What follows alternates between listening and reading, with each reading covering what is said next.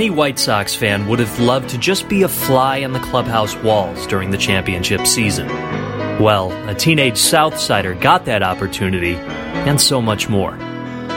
Mike Strubin was 16 years old when the Sox ended their 88-year championship drought. He was the team's bat boy. He saw celebrations, he saw fights, but the coolest part? He got to be part of the team. Okay, maybe he was just picking up bats and doing laundry, but at that age, is there any other place a baseball fan would rather be? He shared some of his stories with WGN Radio. I'm Joe Brand, and this is Mike Strubin's story.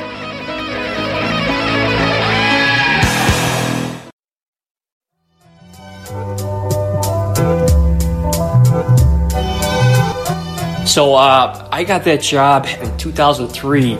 My neighbor was the clubhouse manager. So I was lucky I got to work that All-Star game in 03.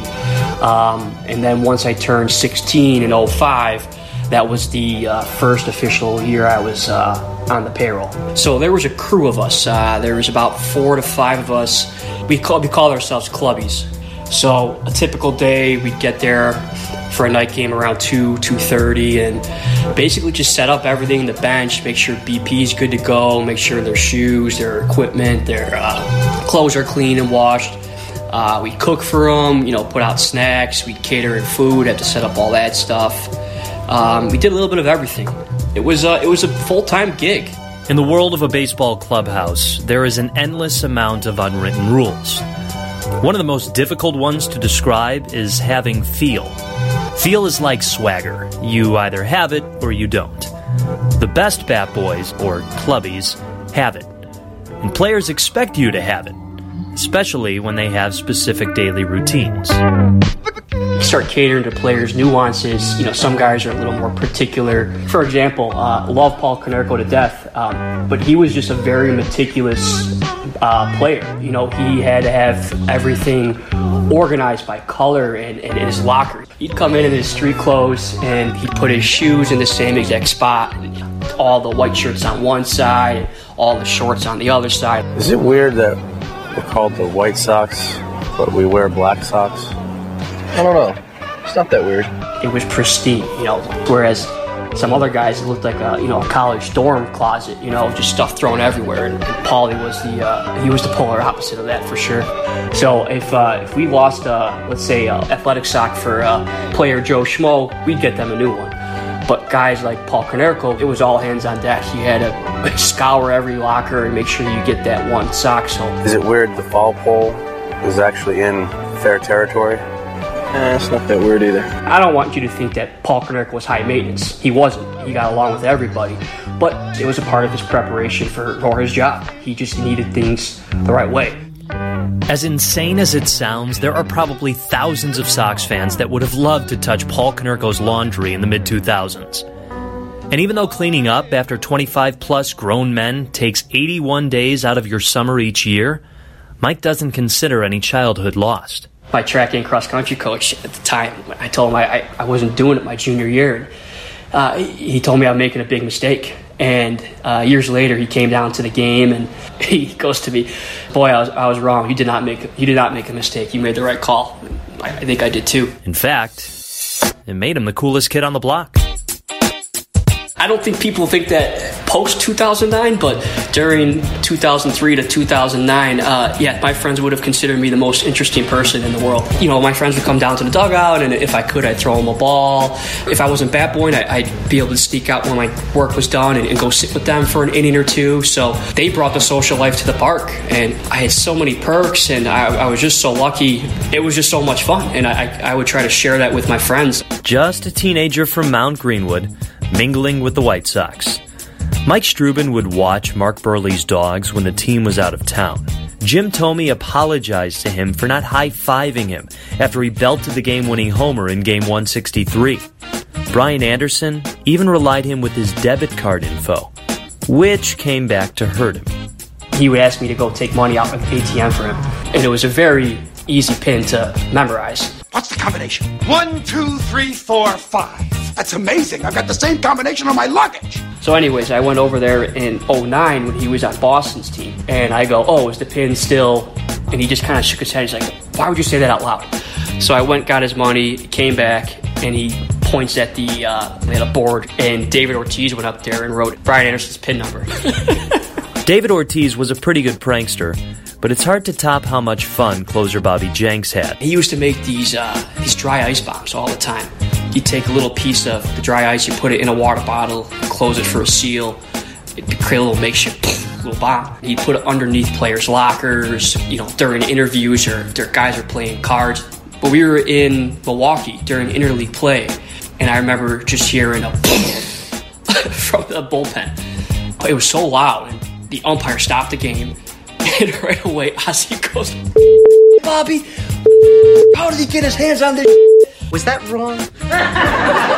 Should I not have done that? That was the last time Bobby Jenks was allowed to make dry ice bombs. Bobby Jenks wasted no time becoming a clubhouse personality, and it's probably because of the instant impact he had on the pitcher's mound. I remember the day he came up, actually. Jose Contreras pitched the game, and I was not bat boy in that game. I was in the clubhouse, and Jose had his arm iced and everything, but I remember him watching Bobby Jenks on TV. To the new closer, Bobby Jenks, for coming in. And watching Bobby hit, 100 miles. He gone. 101. He gone. And Jose just going, woo, woo, woo, and just making all these noises, just so giddy watching this big bad Bobby just throwing heater after heater. Nice pitching by Bobby Jenks. That was Bobby's big debut. When you get Jose Contreras pretty amped up, you got something special going on. Bobby Jenks has certainly earned his spurs with this White Sox ball club.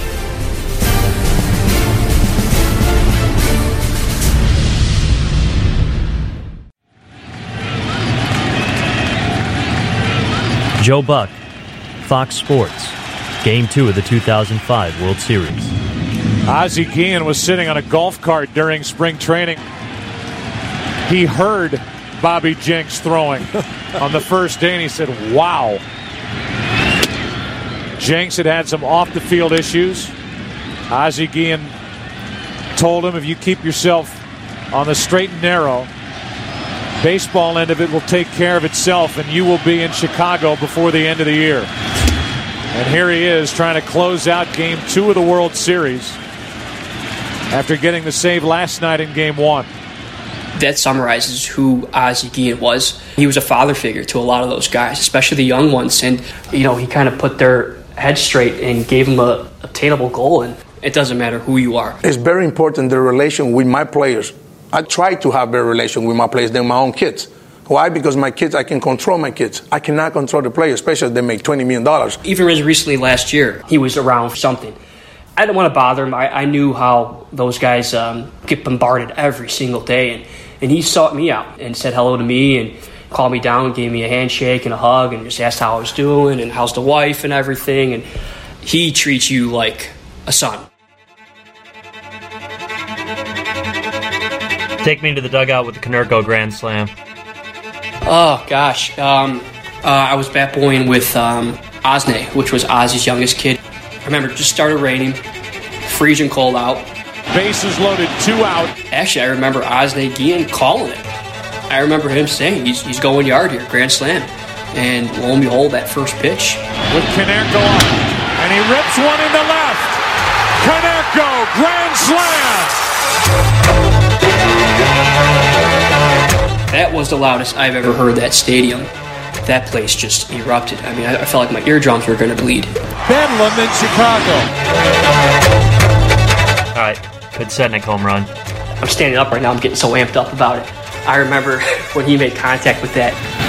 Podsednik hits one to deep right center field. Back at the wall. This ball is gone. Running out to the home plate to try to grab the bat, and I almost got mobbed. Podsednik goes deep. His second home run of the postseason. I thought about jumping into the pile, but again, I was a 16-year-old kid there, like, oh, am I going to get in trouble for this? So I played the reserved decision and just kind of stepped back and just watch it all unfold. And the White Sox win it 7-6.